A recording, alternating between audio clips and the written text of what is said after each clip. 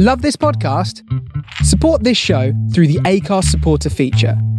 It's up to you how much you give, and there's no regular commitment. Just hit the link in the show description to support now.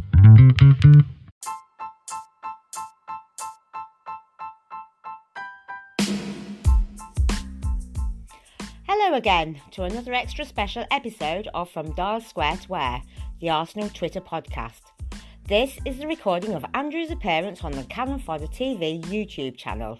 He's always delighted to be invited to appear with Alex on his show, and this is an excellent episode with plenty of laughs along the way. He is alongside Indian Guna and Glenn from New York. They discuss Arsenal, the tactics, the manager, their preferred starting 11. He has a rant or two. Yes, really, and Glenn gets wet. I hope you will bear with the sometimes poor audio quality which has been common when broadcasting with people from all corners of the world. Enjoy. Also, as well, if you could please rate us 5 stars and get in contact with us on the show via Twitter from Dial Square at crackofdawn13, that's me, or via email from dialsquaretowear@gmail.com. Thank you. Bye-bye.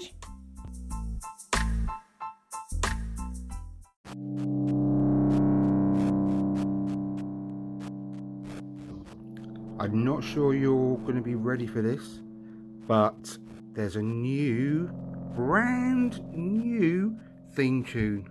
Strap yourselves in.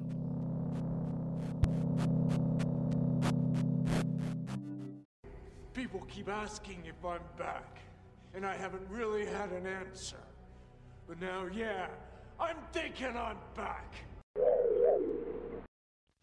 I ride there so alone in my bed. I pause in every room in the house. The place is quiet and so alone. Pretend there's something worth waiting for. There's nothing nice in my head. The other one took it all away. I wake with same spit in my mouth. I cannot tell if it's real.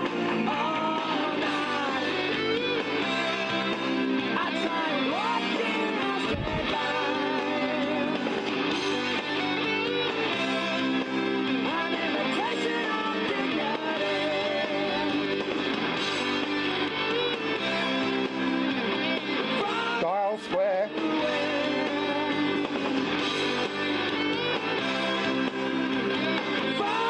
Dial Square.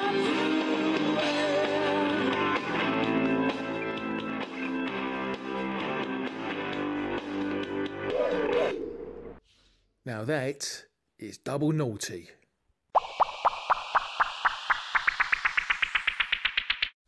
Good afternoon, wherever you are in the world. Good afternoon. Yeah, wherever you are. Welcome back to Canon Fodder, the channel for Arsenal fans, literally all over the world. Oh my goodness, we've got another full house, and it is the second part of the Easy Talk about Unai Emery and some of his decision making so early in the second season at the Arsenal. There's some familiar faces in Andrew from Dial Square to Where. Andrew, how are you feeling? How are you these days? I'm a lot better now, thank you. Yeah, after being a bit poorly last week, one early part of this week. But yeah, fighting fit, thankfully. Thanks for having me on. No worries, no worries. And we've got IG, aka Indian Guna. How are you? All good, all good. Brilliant. And we've got another newbie. 2 shows on a trot. Newbie? There's nothing new about me. All right, okay. Well, you're new to the show anyway. We've not had you on before. We've got Glenn from around the corner in New York. Yes, Glenn. I'm very glad to be here. Thank you so much for the invitation. No worries, no worries. So you know what? Let's get into it. The first thing we wanted to talk about actually was about Unai Emery's his 11, the players, that person we think should form part of his first team. Now, this is irrespective of players we've signed or players that are injured. Which players should form his best 11? And I'm going to go to Glenn, who's just around the corner. Glenn, who do you think Unai Emery should play in his first 11? For me, it's really simple. You take Pepe, Aubameyang, Lacazette, and Ceballos, and then he can tinker around all he effing wants. Simple as that. That's my starting 11 right there. I don't want to tie the coach's hands, manager, whatever the hell he's called. Get those 4 in against top 6 at least every game. Okay. Nice and simple. IG, your 11. I believe, Nicolas Pepe, Aubameyang, and Lacazette front 3. Behind, I think defensively, I think 4-3-3 would be a very good formation going through this season. And I think centrally, the midfield should be creative. So yes, that is Ceballos. Towards the left, we need something like a defender that can play much deeper role. Because I think we have not seen how Kieran Tierney performs. And we all know, I think even in the right-hand side, I would expect Lucas Torreira to play more deeply, because if Hector comes in, we know how defensively vulnerable Hector is. So I think that would also be a problem. So left midfield, I would want either Willock or Guendouzi, or towards the right side, I would expect Torreira to start. And the fullbacks, Tierney on the left, Hector on the right, because we have really missed Hector, the attacking mentality of Hector Bellerin. Probably towards the last end of the season, I think we missed him a lot. And centrally, I would like to see Chambers and I don't know. I think one of Papa or Luis, because both are very much vulnerable to mistakes. They will definitely create those mistakes. So one of them and Bird Leno, the keeper. That's an obvious choice. Oh! I want to say something. I'm also in favor of the 4-2-3-1. Sorry about that, Andrew. Go for it, Andrew.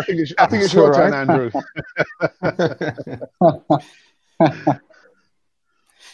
Okay, that's great. Well, I think I'll quickly run through my best 11. It'd be Leno, Ainsley Maitland-Niles until Bellerin is back. I'd instantly Kraspers until Holding's back and fully fit, alongside Louise. And then Kolasinac, unfortunately, until Tierney is back fully fit as well. Then midfield, Guendouzi, Ceballos and Willock. And then up front, I would have Laka, Pepe and Alba. But what I would have, instead of it's still going to be a 4-3-3, but I would have a 4-3-1-2. But I have, maybe controversially, I would have Lacazette and Aubameyang, because we need Lacazette and Aubameyang in the box. We can't have them wide. It ain't making use of their talents. They are goal-scoring machines. They need to be in the box. So when we're backs that we want on the pitch, Bellerin and Tierney, they will provide the width. So they will be able to get the balls in the box. And we need to get the ball forward quickly, which is why we need to have Willock, Guendouzi and Ceballos on the pitch for their pace, their youth, their talent getting forward. They want to get forward with the ball. They're fearless. So they'll get the front ball, they get the ball to the front 3 as quickly as possible. But if we've got Pepe sitting behind the front 2, then he is utilising his best talents as well by getting the ball, dribbling and running at pace, scaring the life out of them. And he can either then choose to shoot, slip one of the other front 2 in, and use his tricks, use his full bag of tricks, because people play from the right, but he's just as comfortable playing through the middle. So that solved the problem of getting the front 3 into the team and making the best use of the front 3. Because we all saw what Lacazette can do against Tottenham in the 44th minute, but he is not the best distributor of the ball. He's not the greatest at passing. A lot of his passing went wayward in the previous match against Spurs, and I'm not knocking him for that at all. It's not his strength. It's not his game. He's not the Firmino type that people have been going on and on about, saying, could he play the Firmino role? That is much more suited. If you think about it logically, it's much more suited to either having or Pepe. And we all know who we would rather have in the, either Ozil or Pepe. It's got to be Pepe at the moment. So I think it utilises a lot of his skills. Glenn, go. You want to say something? I just want to say, and that's why when Andrew does a tweet, I'm always reading it first. I love the fact that you have Ceballos in the middle helping with that link-up play. Effing love it. Oh, can I curse? I mean, I don't know. No, you can't. No, you can't. I can't curse. Sorry. No. Sorry. All right, I won't curse. Did anyone ever tell you look like you should own a store on Sesame Street? I already do. Oh, wait. Oh, you right next to Mr. Hooper. You're so friggin' nice. I knew there was no cursing on this show. You're too friggin' nice. Sunny day. Go ahead. I think we need to go 4, 3, 3.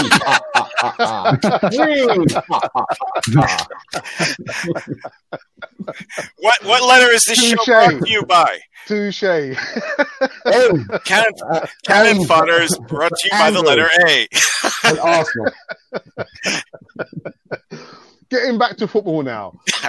Andrew, wasn't the main reason why Lacazette played better against Liverpool because Dani Ceballos was on there to link up the play, he was the main link between the midfield and the attackers. And we not need Torreira in the midfield to be some kind of defense for the defense because the defense cannot defend? Because I saw in your tweet you had Guendouzi, Willock, and Ceballos, but you didn't mention Torreira. I'm just a little bit concerned about his form at the moment. I've got nothing against Torreira whatsoever, but he hasn't been utilised properly so far this season. He can't play further forward. Do you know what? I don't know whether it was Amy Lawrence that I got this from. So please, bear with me. But I'm sure it was her.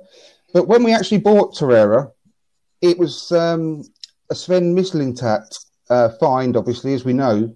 And he found him on the back looking for a Kante, basically. Another Kante. He put every single skill and an attribute of Kante in Sheen, a little box of tricks, and out popped Torreira's name.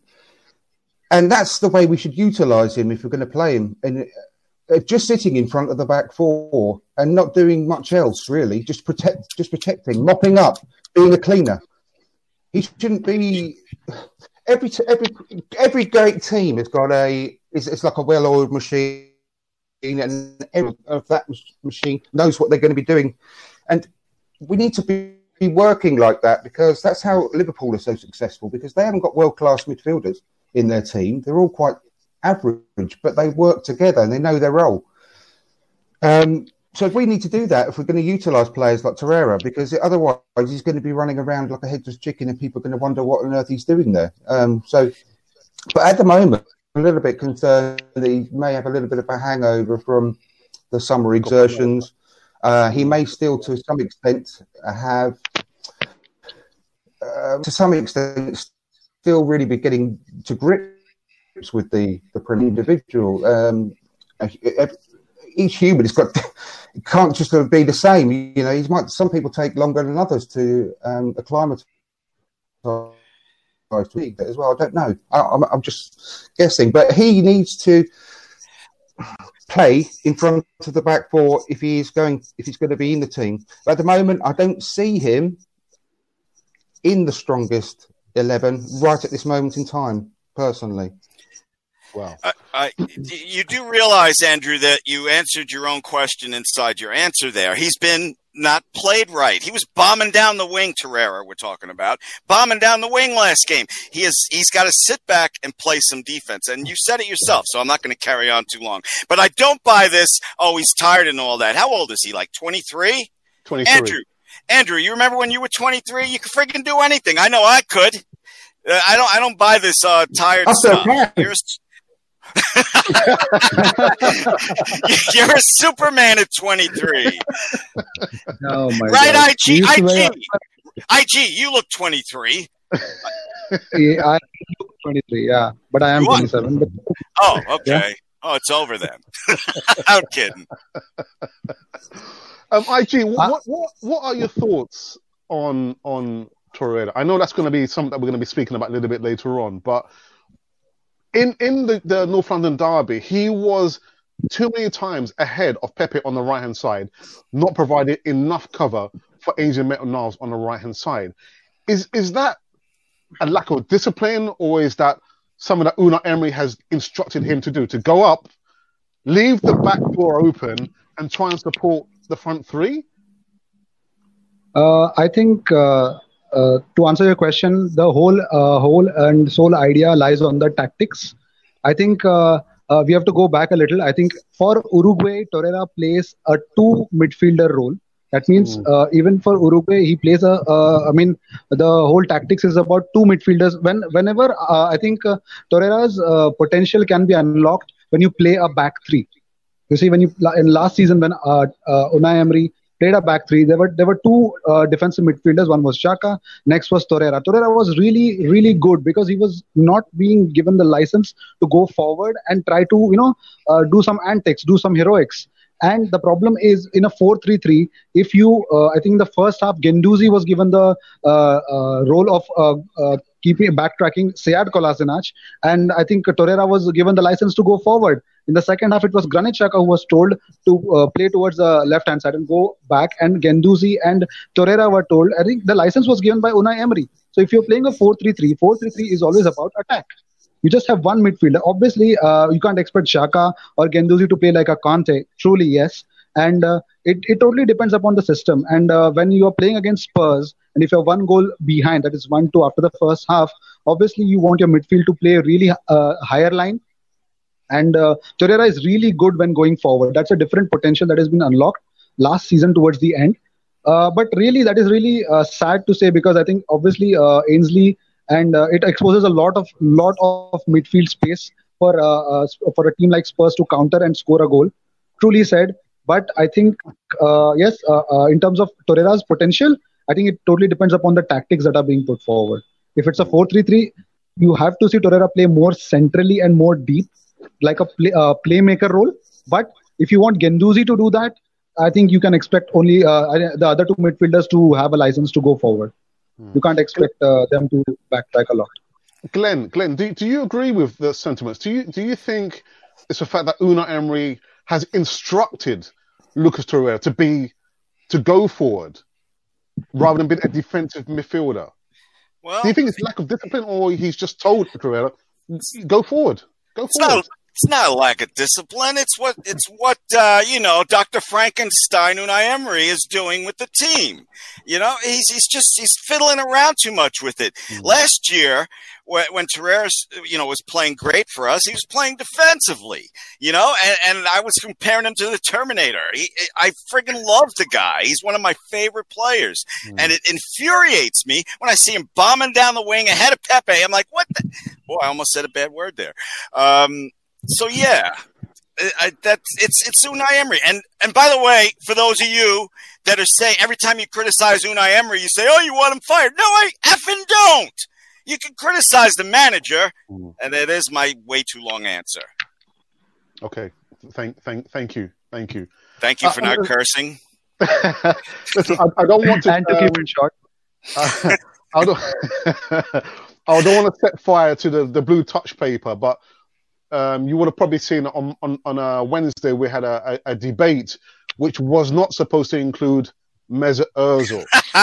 It got included by someone who, Richard. Richard's in the chat this evening, just controlling the chat, and Mesut Ozil got mentioned because Richard said he would like Mesut Ozil to leave Arsenal Football Club.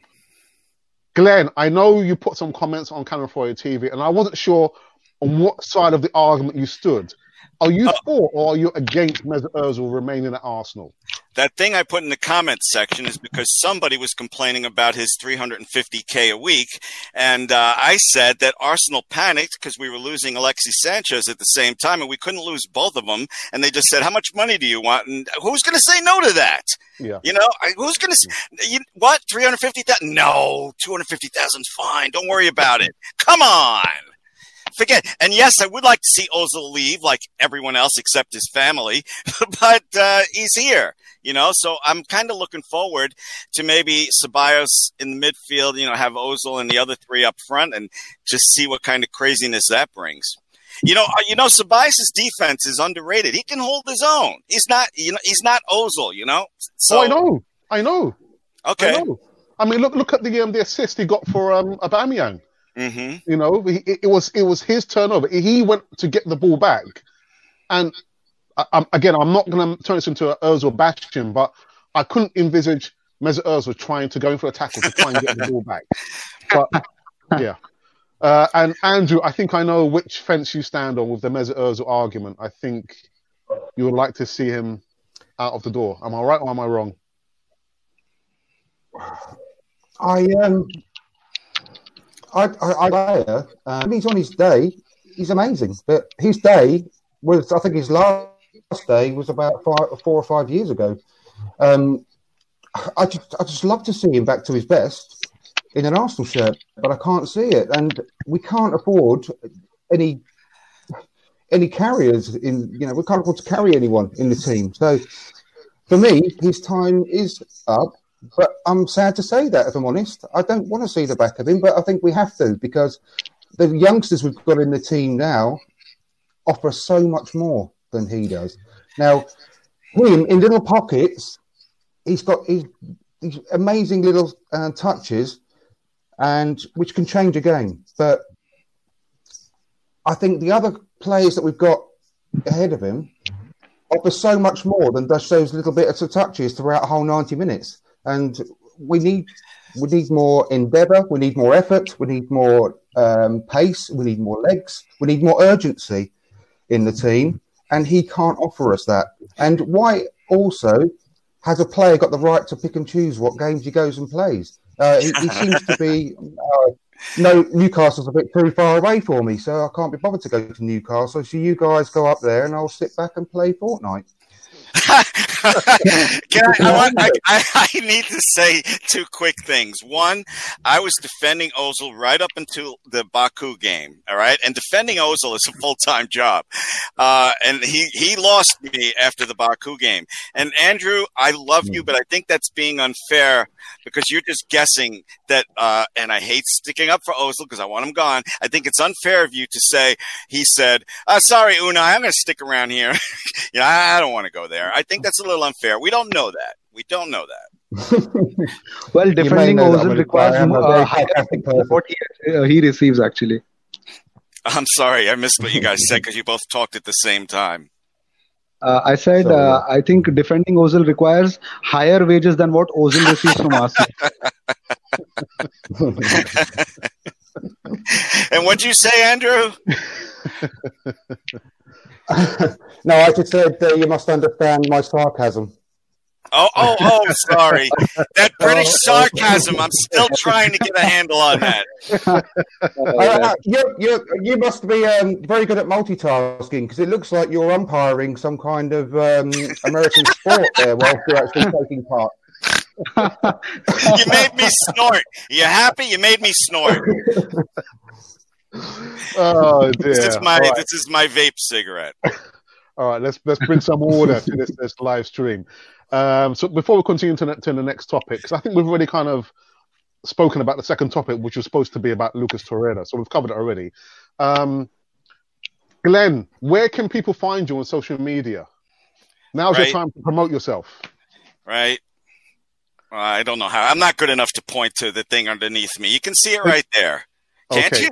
Glenn, at Glenn DITM. I don't care about promoting me. Go down to the other guys. Thank you for that, Glenn. Yeah. Andrew, and we can find you on Twitter as well as YouTube at Dial Square to Wear. Yep. Yeah, I don't know YouTube actual. I haven't got a fancy URL yet, so just search for From Dial Square to Wear on YouTube. I've got a podcast that's on all the main platforms like iTunes and Spotify, etc. I've got a new episode coming out tonight, a bit later on, about an hour or so after the show. I'll get it finished. And Glenn, you were talking a lot a short while ago, and I've got quite a big section where I wouldn't call it a rant, but I've got a few things to say about Unai Emery on this episode that I'm going to be publishing later on today. So you might want to have a listen to that. Oh, I'm looking forward to that. Absolutely. Okay. Right. And IG, aka Indian Gooner, where can we find you? You can find me. I have a YouTube channel named Indian Gooner where I make videos for Arsenal. Except for that, you can also find me on Twitter. My name is Ashish Shetty. You can find me on Twitter as well. But I actually just message Canon Fodder TV on Twitter. That's the only thing that I do with Twitter. But other than that, I think I'm very much quite active in my YouTube and the community tab on my YouTube channel. So Indian Gunner, you can find me on YouTube. Okay. Yeah, sorry, go on, Glenn. Go on. No, I was just going to say, Indy, you need to provide a link because you said your name and I can't even pronounce it, much less spell it to find you. So you got to put a link down there for me. Yeah, I will put the link in the comments box at the end of the live stream. We usually do that. But yeah, I'll put the link in the comments box at the end of the live stream. So let me get into the chat. There's been a little bit of some life in the chat.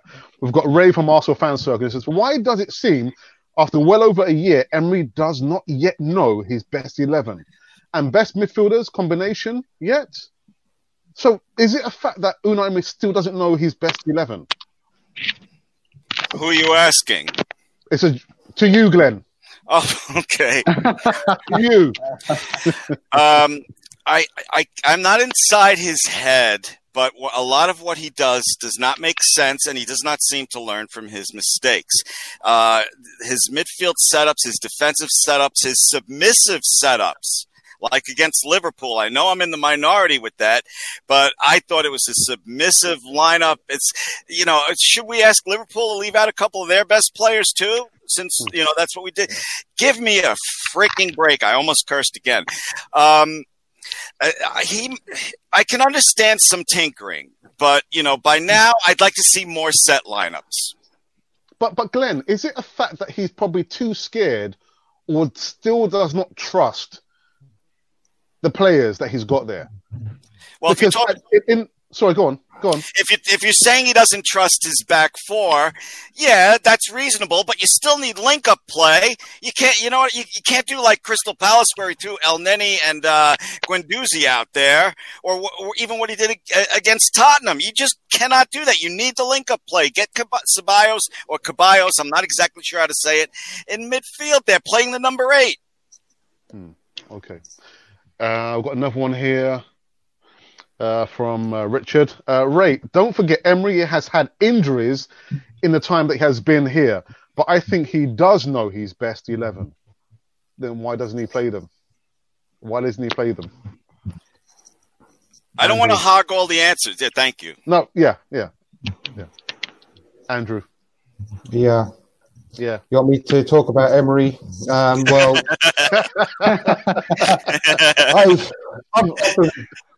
I've not been his biggest fan since day one. I think I've made that perfectly clear. But I am really, I've got some grave concerns about him. I really have. I don't want to give too much away from my podcast later because I want everyone to listen to it, obviously. However, I think it's been hugely frustrating the way that we approached the Liverpool match and the Spurs match.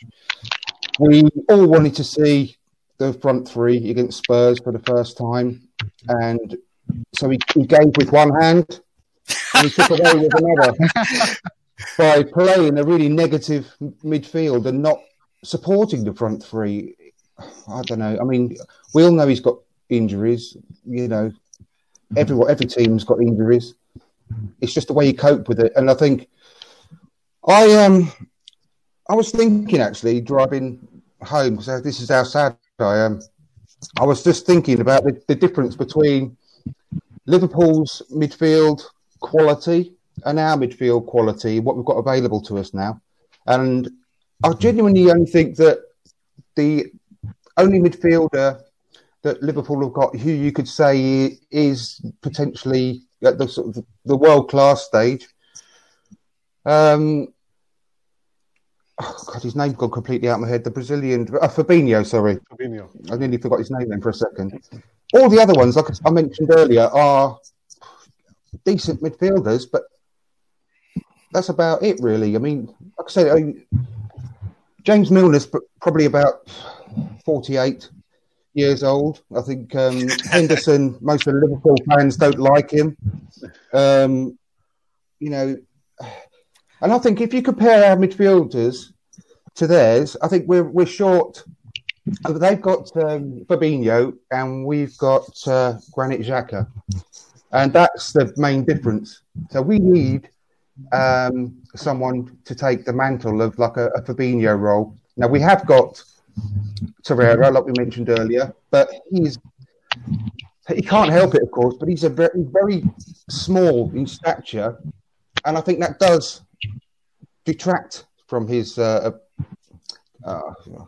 it's just, I don't know, the way he can sort of be on the pitch, really. I think when you saw him against the Spurs midfielders, who are giants, he just seemed like a small child. And I think we just need someone with a bit more stature and presence there, like a Vieira. Obviously, we all know that we've been wanting a Vieira, but do you know what? I genuinely, and I've put this on Twitter several times, I think that Joe Willock, not yet, obviously, but in a year or two's time, with a couple of seasons under his belt, he's going to be the closest we could have for a Vieira replacement. I love the guy. I absolutely love the guy. And I think he could be a true box-to-box player and have real presence and stature in the centre of the park. When he bulks up a bit, when he gets more muscle, and he's got much more used to the power of the pace of the Premier League, I think he's got a lot to offer, but he's not there yet, obviously. So that's what we need in the next window. Someone to replace Xhaka for a start. But I digress there quite a lot, which I do apologise for. However, Emery has been massively frustrating me with regards to putting the wrong personnel out on the pitch and not going for it. Because this is the main point I want to make just quickly before we move on. This is his last season. Factually, this is his last season. Yeah. So why does he not just go for it? What's he got to lose?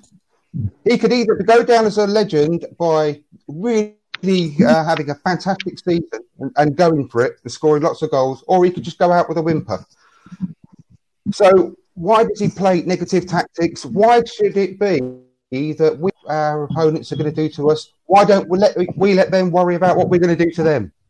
We've got so many good players, and we need to show the league that we've got so many good players and play to our strengths. And our strength is not defence, it is attack. So go out, attack the teams, and let's see how far it could take us. Because I'd much rather see that than a whimpering end to the season like we had last season. I just do not want to see that again. So if this is his last season, he's got to go and try and get a new contract. Just go and do it by playing attacking football and playing to our strengths.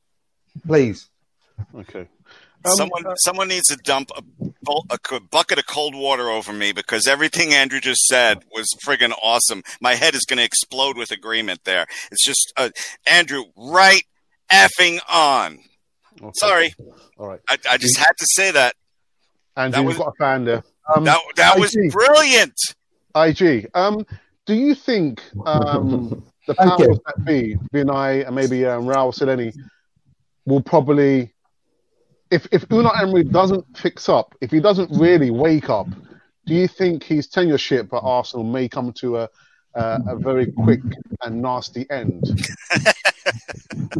Nasty. I think one thing I want to be very much clear, that Arsenal fans are definitely turning out to be Chelsea fans, because I think many of them are definitely trying to turn up on the manager. They stuck with the manager for 22 years, and it took them, I think, since 2006 to 2018, I think the 2017 season, it took them that much long time to actually get up and actually throw out Wenger. But I think if you want to criticize Unai Emery, you need to understand what malaise he had inherited from Wenger last season. The wealth of midfield that he had Aaron Ramsey on his disposal, and Aaron Ramsey left off. And he had Mkhitaryan. We all know what kind of a failure he was in the replacement of Alexis Sanchez. Imagine losing a beast of a winger to a attacking midfielder who was not even at a very brilliant form for Manchester United. And not only that, I think defense was always a problem for Arsenal. We never had a proper defense. So the only thing that we could ride upon was the midfield. And we all know that we have a lot of youngsters coming this season. So see, that does not when you're paying 72 million for Nicolas Pepe, that does not mean that you just lift the player up, put him in that winger position, and he's going to just score those 23 goals for Arsenal straight away. I think it's first 4 games, we've got 7 points. And I think, yes, the manager is trying lots of combinations. He tried a 4-3-3. He tried a midfield diamond against Liverpool because he wanted to be defensive enough. Obviously, he was trying to show a lot of respect for Liverpool by bringing in more and more bodies into the box. That worked for the first 42 minutes. It's just that Socrates switched off and the first goal went in of Matip.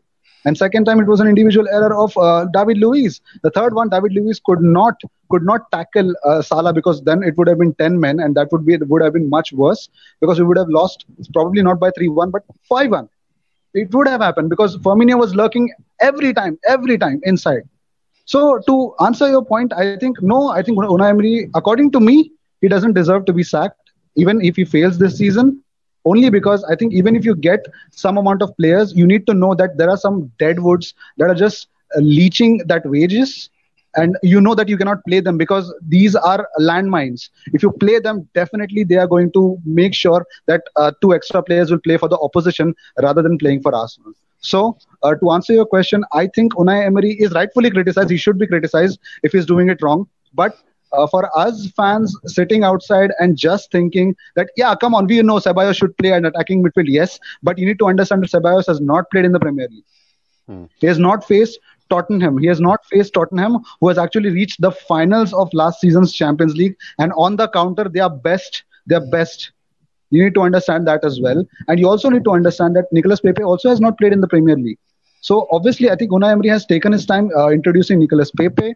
You need to also understand that from the under 23s team, Willock has come in. Reece Nelson has had a good season last season at the Bundesliga at Hoffenheim. So it is just that he's trying to find out. I think this is the same reason why I think Unai Emery was dependent more on Aubameyang and was not playing Lacazette. Was not giving Lacazette a lot of game time last season. And towards the end, I think towards the middle of the season, he realized that he can play Aubameyang and Lacazette up front. So that is the best team. I think the best team, I believe, after this international break, when the fullbacks, the original people who should represent Arsenal at that position come back, I think we can definitely talk about the strongest 11 and also about Unai Emery's potential, because he's been actually put back by the players that are exactly right now at certain positions at his disposal. I believe his players may have let him down, but not as a manager. I don't think so. I think he deserves to not have a second chance. All right. So before I go into the chat and before I go to Andrew, because I know Andrew wants to say something, you said that there's some deadwood players still at Arsenal who need to be gotten rid of. Can I push you to mention those names, or do you not want to mention those players who need to leave Arsenal? IG. I think in terms of mediocrity, Granit Xhaka. In terms of not doing the defensive work, Mesut Ozil and Sead Kolasinac. In terms of not at all required, Shkodran Mustafi. At a point, to not do the defensive work, Hector Bellerin also. See, Hector Bellerin provides you a lot of luxury going forwards, yes. But defensively, after at least 50 to 60 minutes, you can see his passes or his defensive work is really shambles. He really panics when a team comes forward. Even for a team like Wolves, I think he can definitely panic and press that panic button and throw away the ball. So no, I don't think so. Arsenal should look to try to get them competition on their places, and I believe Ainsley should come back to his position. I think other than that, I don't think so. I see any more fringe players. Maybe I think they've cut the enough deadwood, but these were some of the players that I would like to mention. Okay, Andrew, you wanted to say something very quickly before I go into the chat. Did you want to say something? Yeah. Well, if Emery recognises that our defence is a shambles and he inherited a bad defence, and it's not our strength. So why does he set up defensively then? And why is it we only look good when we play an attacking formation and really start attacking teams rather? You know, we looked really strong and dangerous, and we had Liverpool's defence rocking at times in that game, only for very short periods. But it's when we actually started throwing caution to the wind, and Van Dijk looked panicked. You know, we should do that more often. Set up in an attacking formation and use attack as our form of defence, because we shouldn't be inferior. I'm sick to death of having an inferiority complex over other teams. You know, it makes me sick. You know, we're not. Well, why do we consider ourselves inferior?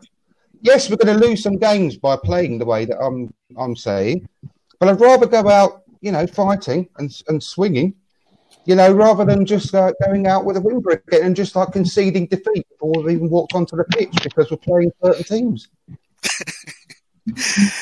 I'm sorry, I'm laughing because I used this as a prop to simulate water pouring over my head, and water really did pour over my head. Can I ask IG a quick question before you go to the comments section? Go for it. Because there was a lot to unpack with what he said, but I have one main question. If Unai Emery does not make top 4 this year, are you still defending him and saying he should stay? I would like to see the situation. If to answer your question broadly, yes. Okay. Thank you. I told you to be quick. Okay.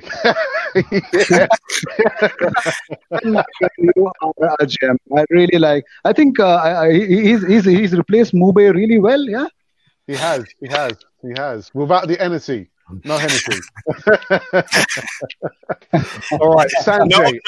Nobody can replace him ever. Just there you go. He's irreplaceable. Right. So we've got a comment here from Sanjay Joseph, and I think this is the follow-on from I think what Andrew was saying.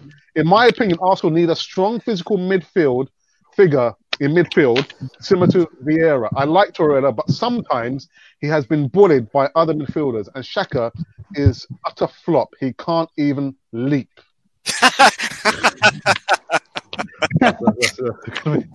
I can. Well, that was great. Yeah. I think, and this is just my opinion, I think Xhaka has proven that the Premier League is not his thing. That's it. Simple as that. Yeah, but you know what, Glenn? Again, in Twitter, I've seen this week, literally, Unai Emery, he's been the target because they're saying that if you've got a coach and you've got a player who will guarantee you an error which is going to lead to a goal, why does the coach continue to play this player? Yeah, again, That's what I've seen on Twitter for the last few days. Why is it a coach will constantly play a player who's going to guarantee, you know, he's going to make one big error in the game? He's got nude photos.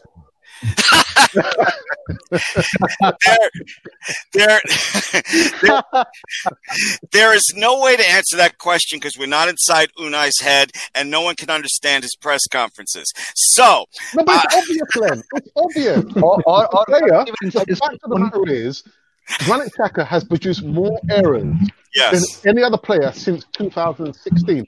The stats are there for him. And what makes me really annoyed is that Unai Emery has come over to Arsenal with a reputation of being a coach who's very meticulous in his planning.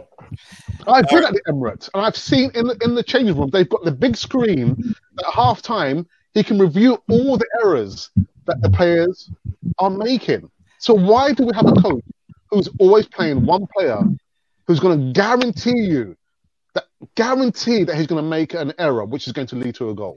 Can I comment?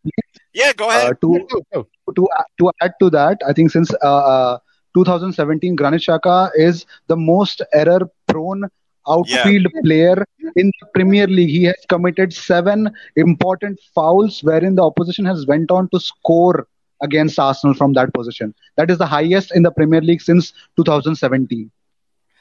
All we can do is speculate about Unai Emery and what's going on in his head.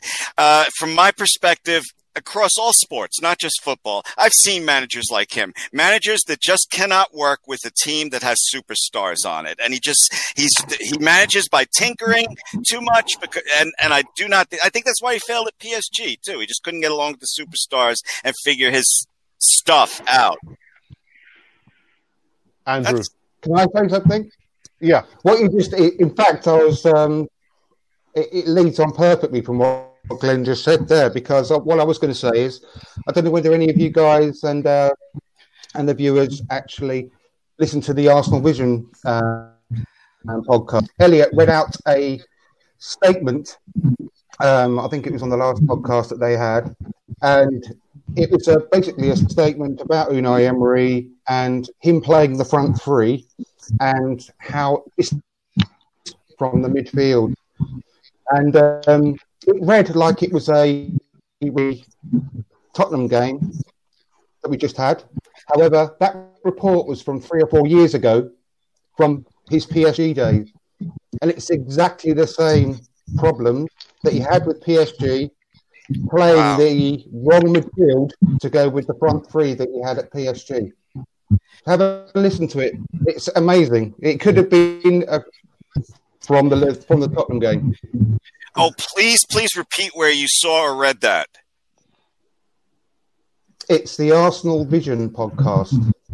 Okay. Oh, right. Okay. Thank you. Okay, I'll dig that out. Okay, let me get back into the chat. What have we got here?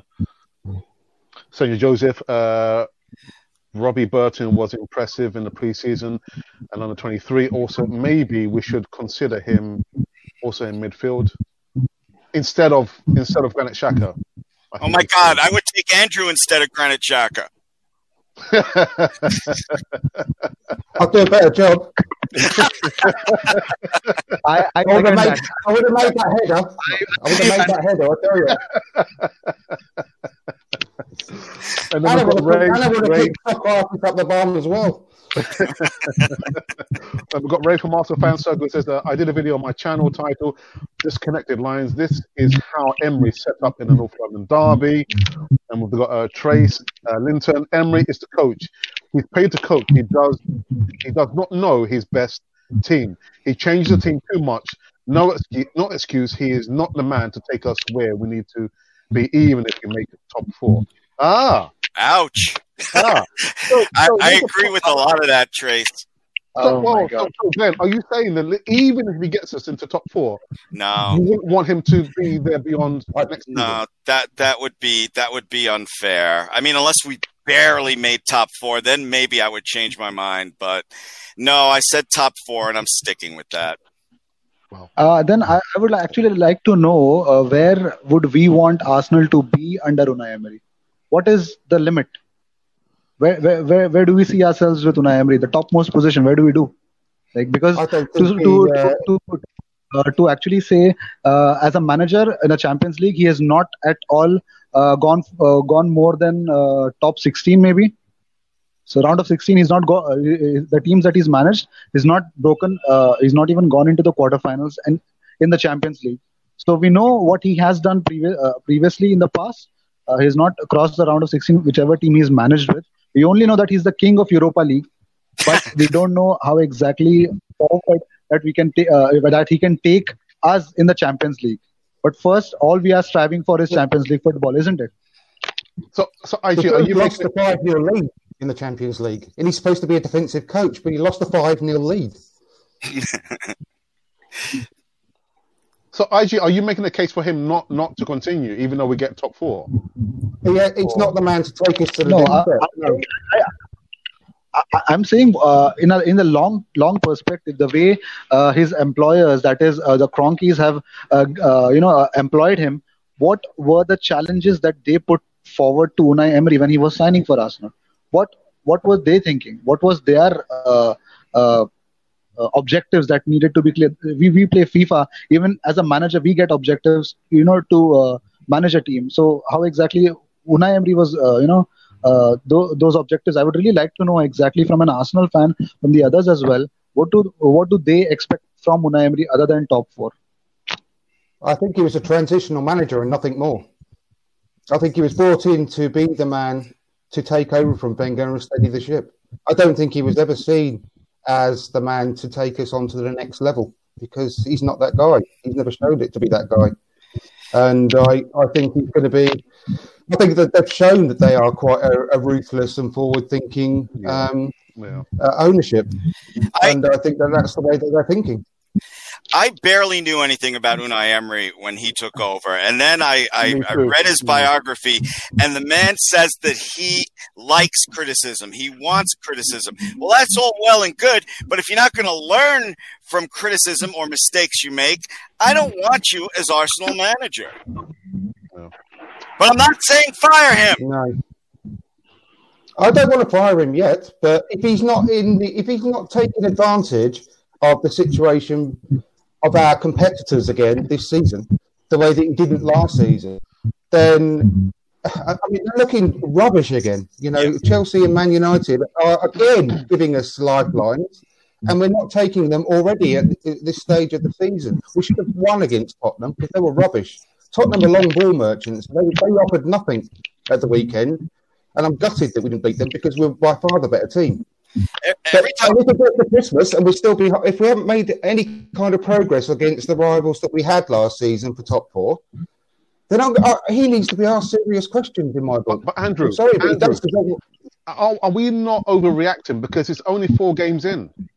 It's only 4 games in. I am saying that I don't want anything to be done right now. Yeah. But the signs are not very good at the moment. Yeah. But I'm not asking for a head yet. I'm saying that if it gets to after Christmas, because we know how fast the games come over Christmas, and we've been rubbish, and that's when you get so many points on offer at Christmas time. If we start lagging behind at that point, behind teams that we should be ahead of, and we're dropping points against beating with the squad. I mean, they've given Emery everything that he wants this summer, and got rid of all the players that we didn't want. Now we haven't got our full strength team yet. I've already said that, and I can't wait until we get Bella and Tierney in the squad, and we get Holding back as well after the international break. When they've got those in the team and they're actually up to full speed, if we're not beating the teams like Leicester, people should say we need to be worried about Leicester and Wolves. With all due respect, we shouldn't be worried about Leicester and Wolves. We should be beating Leicester and Wolves. There's no easy games in the Premier League. I know that, and Newcastle beat Man City last year, and so on and so on. Blah blah blah. Those sort of things do happen, but if they happen regularly, then there's a problem. I feel the need to yell "Amen" every time Andrew talks, and with that light behind him, he looks kind of godly too. Yeah, I know. No, I completely agree with what he said. and it's not overreaction with the having problem with his tactics the last 2 games. That's not overreaction. No. And when we get Tierney and Bellerin, this team is going to look friggin' even more awesome. So so that's what I'm saying, Glenn. Is it not an overreaction? We're only 4 games in. There's 38 games. It's a long old league. It's 38 games. Starting 11. No. Then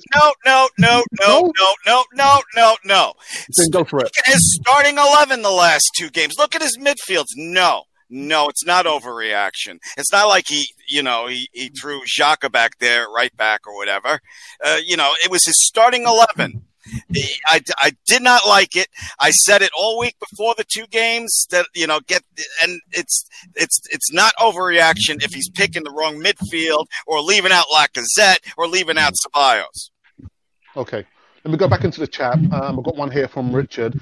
I will support Emery until the end of the season, but if he doesn't get us Champions League next season, then maybe we might have to say our goodbyes and bring someone else, which I think the board will be ruthless. Question: does the back 4 look like it's coached or drilled in position and spacing? I think he is confused at times by overthinking. Is he overthinking? Is he? Yeah, he's overthinking. Yeah, absolutely. That's the easiest question today.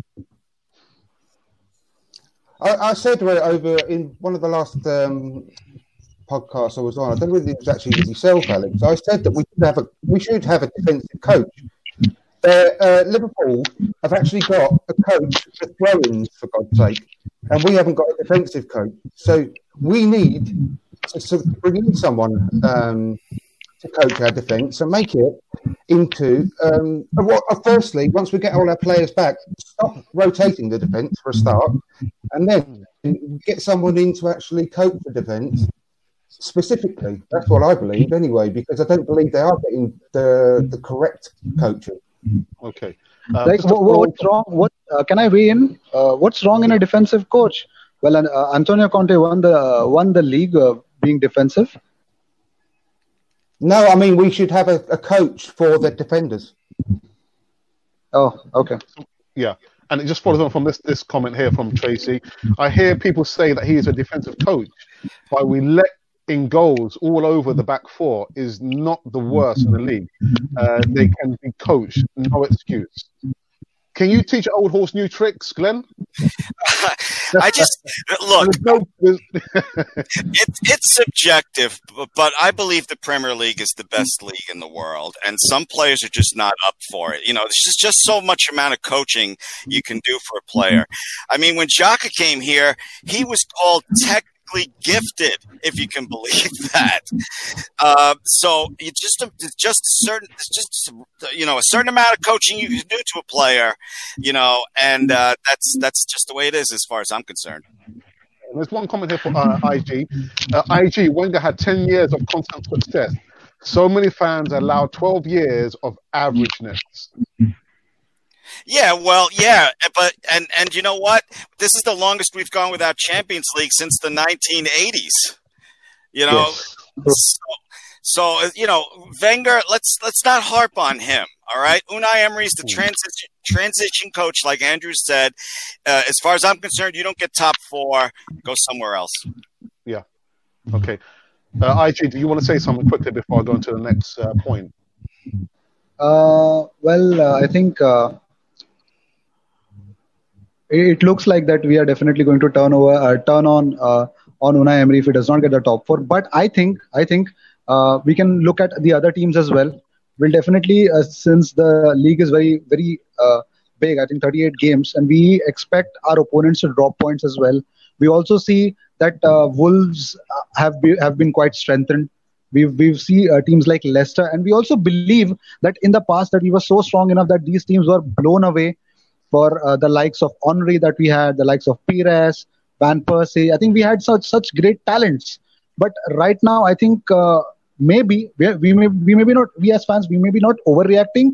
But I think it's just against the fan. I think even if we would have lost against Liverpool, if we would have beaten Tottenham, I think we all would have been speaking something else about Unai Emery. But it's just the fact that his tactics could not work. It's just that his lineup just didn't turn up. And obviously, I think he's getting the criticism only for the 4 games.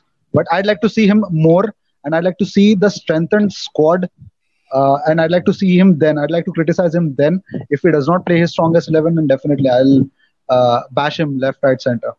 Okay, so one more comment from the chat before going to the last debating point. Again from Ray from House of Fan Circle. He says, Emery will be judged on his willingness or otherwise to use youth in important Premier League games, thinking about Willock, Nelson, and Ainsley Maitland-Niles in the midfield. Okay, right. So the last point we wanted to talk about was about the injuries. The return of Bellerin, Holding, and Tierney, who also hasn't even played for Arsenal. But actually, just looking at Bellerin and Holding, which of these 2 players do you think we've probably missed the most? I know it's subjective, but we know the defence needs a lot of help, and it so happens that they are both defenders. But out of the 2 players, Bellerin and Holding, which of these 2 players do you think we have missed the most, Andrew? Bellerin, definitely. Yeah, his creativity down the right-hand side. Maitland-Niles has come on in leaps and bounds, and I think he should really train and learn the position of right-back, because he could make a very, very, very good right-back if he actually gave up being a midfielder, which, I think it might be, it's just a slight myth that he ever was a midfielder, really, because he never had a run in the team as a midfielder. He's had the odd game here and there and done really well. But if he actually learnt the trade, he could be a brilliant right back. But he hasn't been. We all know that. He's had his backs, which is not his fault. So we've definitely missed Bellerin a lot more.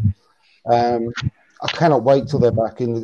They're going to be in full training in September, him and Tierney, and it looks like they're getting on great off the pitch as well. When you see the behind-the-scenes photos and videos on the Arsenal website, striking up a great relationship already off the pitch, and I just really hope they strike up a good relationship on the pitch as well, because they're going to be a force to be reckoned with up there with Liverpool's fullbacks. Holding, I just hope that he comes back the same player, because he's going to add a lot of steel, and I think it's going to be a case of who's going to partner Rob Holding. He's going to be the staple in the defence. I agree, and I think it's going to be him and Luiz. Socrates is. I keep saying this. I keep saying a broken record, but 90% of every game, Socrates is a really good defender, and I like him. But we can't keep putting up with the same as Xhaka. We can't keep picking these players who keep making mistakes and costing us every time, because those small percentages make all the difference. And he makes too many mistakes for my liking. Enough to play for Arsenal, unfortunately. Like I said, 90% of the time, I love him. Great, does a great job, and he's got a good attitude. But we can't keep being sentimental and keep picking the same players time after time after time when they make poor decisions, stupid mistakes. But I cannot wait to get them back. But Holding apparently is ready now, and I think he's just literally got to build up a bit of match fitness. So hopefully he'll get a couple of halves over the next couple of games, and then he's ready to start. Yeah, Glenn. Bellerin, that's easy. That's an easy question. My only concern is that I feel a little bad for Rob Holding, because he's still young. He's still got mistakes in him. And absence makes the heart grow fonder. When he comes back, a lot of people are expecting, what I think is going to be miracles. He's still got a lot to learn. His future is limitless. I love what I see. But I think we're putting too much pressure on Rob Holding to be a superstar when he comes back. Well, the thing is with Rob Holding and Chambers, because I wish we'd been playing Chambers. I like Chambers. Yeah, I think we should have been playing Chambers this season rather than Socrates. But the good thing about Holding and Chambers is that they are more of the defenders that I like, which are no-nonsense defenders. If they do see real danger, they're much more likely to put it out to Rosette rather than try and do something special with the ball and do some tricky passes or do a little step over. Like defenders, I hate it when defenders do that. I always cringe. Some of them are brilliant at it, but why? It's not your job. You're there to stop the ball going in the net. So stop the ball going in the net, and if it's a good pass onto midfielder, great. If there's someone bearing down on you, don't try and dummy them or whatever. Just get it out. Just stick it out if you need to. If in doubt, I think Rob Holding and Chambers are more that way than Socrates, I believe. I agree. Because he tries to do silly things, and that's why I would have Holding in place of Socrates any day of the week, because even though he's still young and likely to make a mistake, it's going to be through good, honest endeavour rather than utter stupidity. I can't argue with that. IG, Bellerin, Holding, which one have we missed the most? I think Holding, because I think even he is 23 years of age, but he is a very calm defender. I think if you see, and positionally, I think he's very much better than Socrates. Socrates has the wealth of experience that he had in the Bundesliga. He has played Champions League truly, but if you see Holding in that defense, I'm an Arsenal fan. I am relieved. I believe, okay, fine, we have a chance. Because if it's Luiz, you saw him during that Burnley game that towards the end of the moment he gave a pass, and I was really shocked. I was like, okay, yeah, he pulled off something. But yes, he himself knows that he made a mistake there. So if Holding comes in, I think the biggest problem with Hector Bellerin, as I said before as well, Defensively, biggest problem. Well, I would even consider Ainsley continuing in the right back, at least for some time, even if Hector comes in the training. But obviously, I'm dying to see Hector as well, because I want Arsenal to be the attacking force from the right back. Because when Hector plays, I think 60% chances you will definitely get an assist from that end, or something like that. You would get those crosses, and those crosses meet the central the attacking players. The biggest problem is that now, at least in the game against Tottenham, there were many crosses that Sead Kolasinac, it was not meeting Arsenal players. So I think Hector is much better in that, but I'm really missing a guy like Rob Holding. If I believe Rob Holding would have been there last, I think in the second half of the season as well, I think the story would have been different. Okay. Let me get back into the chat. Again, the chat has just gone crazy here. I've got one here from Trace Linton again. She's just dominating the chat. We are top team failure. There's no excuse. Why should we keep someone that fails? That's what was wrong in the first place. That's why the previous coach lasts so long. We need to act like a big club. Yeah. Mm-hmm. I agree with that. We're a big club. We should play our best players against top 6 teams. I can't argue with too much of that. Okay. Too often we act like, we're going to Liverpool. We go high. Come on. Yeah. Terrible mentality coming from the coach. If we are half decent, we should get top 4. Do we truly believe with better players, Emery can win the title over Pep and Klopp? No. And can I say something about Pep and Klopp? Yeah. It sounds like a kids' program, Pep and Klopp. Arsenal TV. Arsenal TV have made a comment. Klopp had 3 years to get Liverpool where they are. Pepe, and so Klopp. It just makes me sick. I mean, it's chalk and cheese.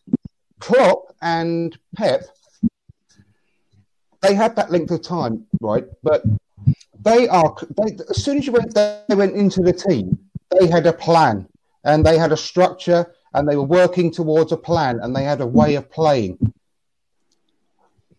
We've had Emery now for 18 months and we still haven't got a flipping clue how we're playing in chops and changes and chops and changes. That's the difference. If the managers come out and say, we can't play this way, or if they expect we haven't got that player or these players to play the type of football that I want to play, then we'd all understand.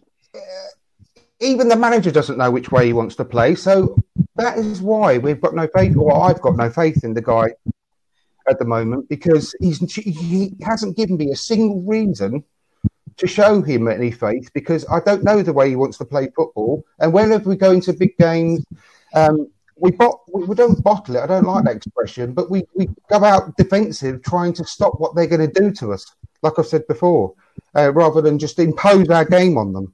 And anyway, that's why I wanted to say, I don't care whether Klopp or Pep got given 3 or 4 years to achieve what they've achieved. It's completely different. I would give any manager that length of time if I knew what his philosophy was and what he wanted to do to get us there. Yeah, I'm frustrated. Yeah, King of the Europa League is not much to hang your hat on, as far as I'm concerned. It's about you could label me as the king of making microwave pizza and throwing it at my children. It doesn't mean that much to me.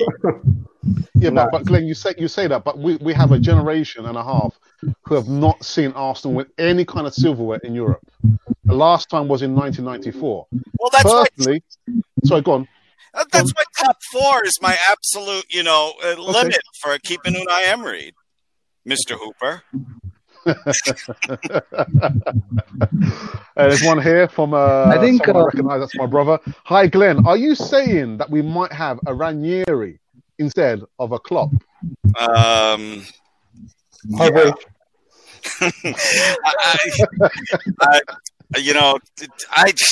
I don't want to get too much on Unai Emery's case, because he's our manager, and I'm going to support him until he's not, or until we don't make top 4. So that's all I'm going to say. Okay. IG, did you want to? No, I'm the same. I'm the same. I think Pep and Klopp sounds much better than Jurgen and Guardiola. So I believe to answer your question, I think it's not about topping Pep and Klopp only a question for all the Premier League teams, but it's also a question for all the European teams as well, because these two teams have been dominating the Champions League as well. So I think talking about Liverpool, they've changed their whole system of recruiting players. They've changed the system of managing the players. The management had changed. And even when Coutinho left, they made sure that Barcelona do not come back to get one of their players, because they had a vision to go all out and get that European silverware, to get that Premier League. The Premier League title is also one of the things that is prioritized by them. I think it took them 2 years to finally settle down the forward line. Then again, it took them one more season to realize that they need a better goalkeeper, and probably they got Alisson. So I think yes, it is a big round of process. But as far as the fans go, they need a much more clear direction to which the Arsenal ship is being sailed by Unai Emery. Okay. Jurgen and Guardiola is definitely not a kids program, by the way. That is much more on the adult channel. Jurgen and Guardiola. Sanjay Joseph, one thing that I noticed that playing with Aubameyang, Lacazette and Pepe is making our midfield options limited. Last season we played with a front two. And then... Yeah, I touched on that earlier. Pepe playing a bit deeper. Yeah. Liverpool have got Robertson and Alexander-Arnold, who create a lot. Hopefully Tierney and Bellerin can improve the creativity coming forward. I am extremely confident in that statement. Rafe Moss Fan Circle says, I'm in Glenn's court here. What? What are you talking about? I don't know what I said. What does it mean? Klopp had 3 years to give get Liverpool where they are as well. Pepe, I believe, also had the same for City. I think he meant Pep. Isn't that Richard with the perfect hair? Arsenal TV. Yes, it is. Oh, yeah. Well, Richard. Richard, Klopp is a proven winner. Enough said. London Old School. If we don't get top four, for me, Emery has to be shown the door. Glenn, stop nodding yes. Definitely does, yeah. The whole world can see you nodding. It's like a piece of plastic that you have wrapped around your biscuits. If that's only there, it's only got one job, to hold the biscuits into one shape. Once that's gone, I look like a bobblehead doll, don't I?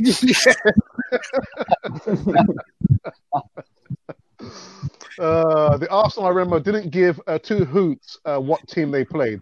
We are the Arsenal. Let's start acting like it. Yeah, that's what my motto.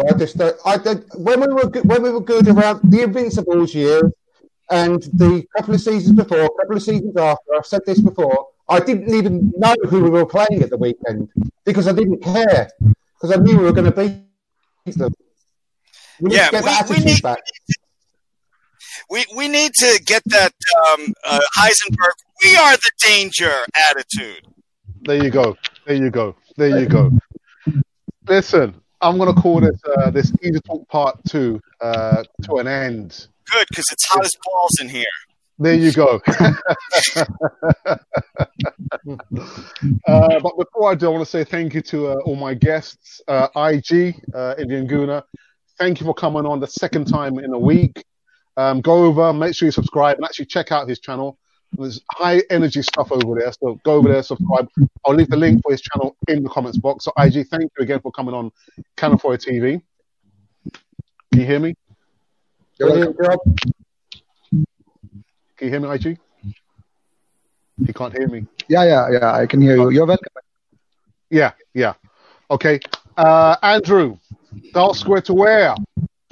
Thank you again. It's good to see that you're in better health this on. time round. Yeah, and I think we're going to be doing some collaboration work, but watch this space. And last but not least, watch this space indeed. Yeah, a little bit of mayhem was caused by Glenn all the way just around the corner from New York. Glenn, it's good to have you on the channel.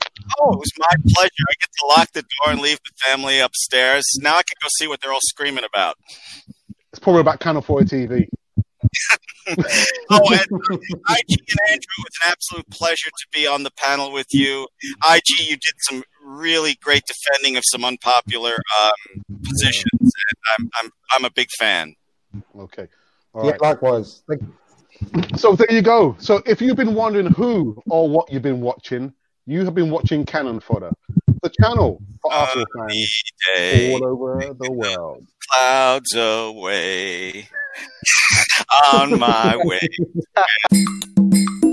Can anyone catch them, do you think? Yes, of course.